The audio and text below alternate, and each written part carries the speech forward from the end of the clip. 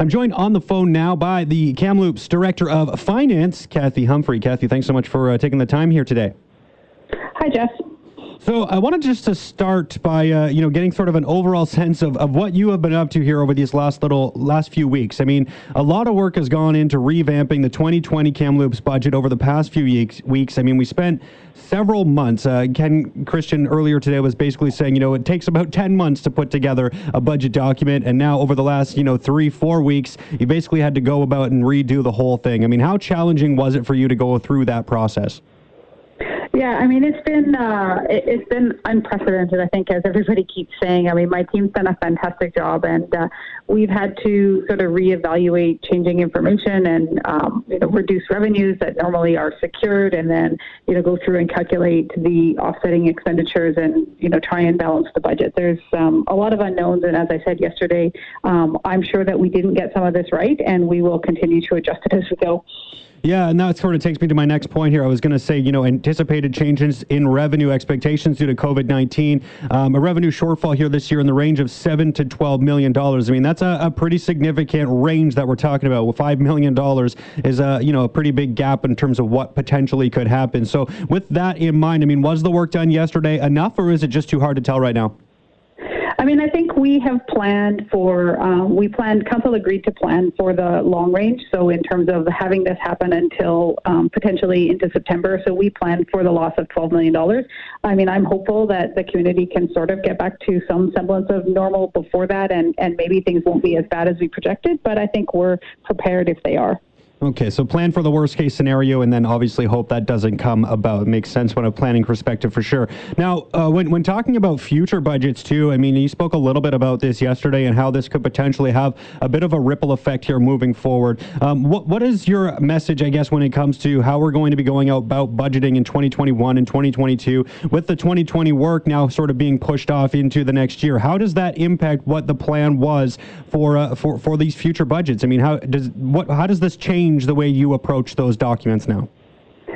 I think that the key is to, obviously be flexible, and, people need to understand that if they thought something was going to happen in 2020 or 2021, it may have to be pushed out a couple of years or a year later. We're trying to balance, the economic situation for everyone and not try to do more than we can afford. So we will have to take a look realistically at what the revenues are coming in. Do they bounce back to 2019 levels, or are we sort of at a new normal where we're gradually increasing? We'll have to sort of do a reassessment of pretty much everything in the budget going forward next year.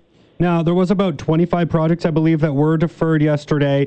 I guess I'm assuming this conversation is going to be coming up pretty regularly at council meetings here throughout the course of really until probably the next full year. So when looking at things that were already deferred, I mean, is there a possibility for some of these things to be put back into motion here sooner than later, depending on what happens? I mean, you mentioned, you basically planned for the $12 million in revenue losses. There is that possibility that it is quite a bit less than that. So if that were to happen, best case scenario, does some of this work eventually move ahead maybe quicker than is being planned for right now?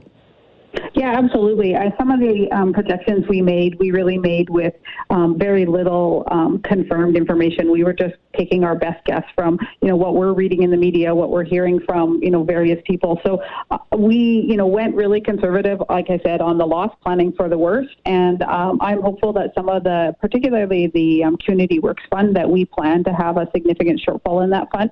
I'm hoping that the government steps forward and doesn't actually reduce that fund, which would mean many of those projects, particularly active transportation projects, might be able to go forward. Okay, well, I know there's, I'm sure, a lot of people who are, especially in these times where we're all sitting inside trying to get out as much as possible on those trails, on those bike paths, etc., who would be more than welcoming some additions here in the city to those trails and such. Projects, yeah. Yeah, thank you. Getting a little bit of a loss for words here. Now, I did want to ask a little bit about reserve funds as well, because the General Reserve here in Kamloops has about $14 million in it. You did give us a nice review of what was in the reserves back in February. And Council did also approve the ability to borrow up to $15 million if necessary. I mean, can you maybe explain why there was a need to pass that particular bylaw to be able to essentially, I guess, take out a line of credit, if you will, when there are some pretty healthy wells to draw from here in Kamloops? Yeah, well, really the borrowing line of credit is really to address cash flow more than the reserves. So as you can imagine, some of our reserves are earmarked for specific things, and we may not want to use them for purposes other than what we had planned for. And, in worst case scenario, if we end up with a lot of people who potentially are unable to pay their taxes, or people who are unable to pay certain bills that are coming from the city, we may end up with a little bit of a cash flow shortage as people delay the timing of payments coming into the city. So that primarily was the purpose for the potential borrowing bylaw that council passed. Okay, so with that being said, I guess so the reserve funds are essentially, from what I'm gathering from what you just said there, it's almost like a last resort. If you needed to take some money from somewhere that you're just trying to make up a shortfall, you could go into reserves, but you do have that earmarked for specific purposes, so you would try to avoid using that at all costs if possible. Yeah, and the reserves can be used if council wanted to go ahead with a specific project that maybe was deferred, or if something comes up that wasn't in our plan. I mean, every year we set the budget, and there's numerous projects that come up. Like you mentioned, we passed the budget preliminarily back in December, and, there's all sorts of opportunities or things that come up that the community or council wants to do, and we use reserves to fund those projects. So, if we have flooding and we need some emergency funds to repair or replace some things in advance of the province, reimbursing us back, if there's an opportunity or a need in the community due to COVID and some of our social crisis or anything like that, our reserves are there mostly to cover those sorts of things. Yeah, it makes sense. I remember back in February, I believe it was, that Councillor Walsh had made the proposal to try to use some of the reserve money to bring down the tax increase, and that was not looked about very favorably around the council table. So I understand why there is some concerns around drawing from those when you don't necessarily need to. Kathy, I'll get you out of here on this. There is another meeting here set for next week, and I believe there's going to be more discussion around setting the tax rates and making sure that those are all ready to go before tax bills are sent out. I know you said to me before we jumped on air here that yesterday was sort of the big one for you in terms of how you had to go through the budget and make a whole bunch of changes and proposals that council could then discuss and debate, and that kind of work that is all now done. What can we expect here next week just for taxpayers? Because I know there is probably some anticipation from homeowners out there waiting to see exactly what their tax bill is going to look like. Yeah, so now that we have the actual tax amount that we are going to collect, it's just over $114 million, we will then take the information we have from BC Assessment and calculate out what the mill rate is going to be for each person. So then individual taxpayers will be able to look at their assessment information from BC Assessment and calculate out what their individual increase or decrease or stay the same is on their tax bill. And then in addition, we're presenting council with some options in terms of flexibility to balance cash flows for the city in terms of us getting money in that we need to continue our essential services and potentially provide some relief to people who may not be able to pay their bills on time. Perfect. Well, Kathy, thank you so much for doing this. I really do appreciate you taking the time. Happy to hear that, maybe all the hard work for you is, well, it's not all gone, I'm sure, but at least a little bit of it is done for now. So thanks so much for filling us in. Really appreciate it.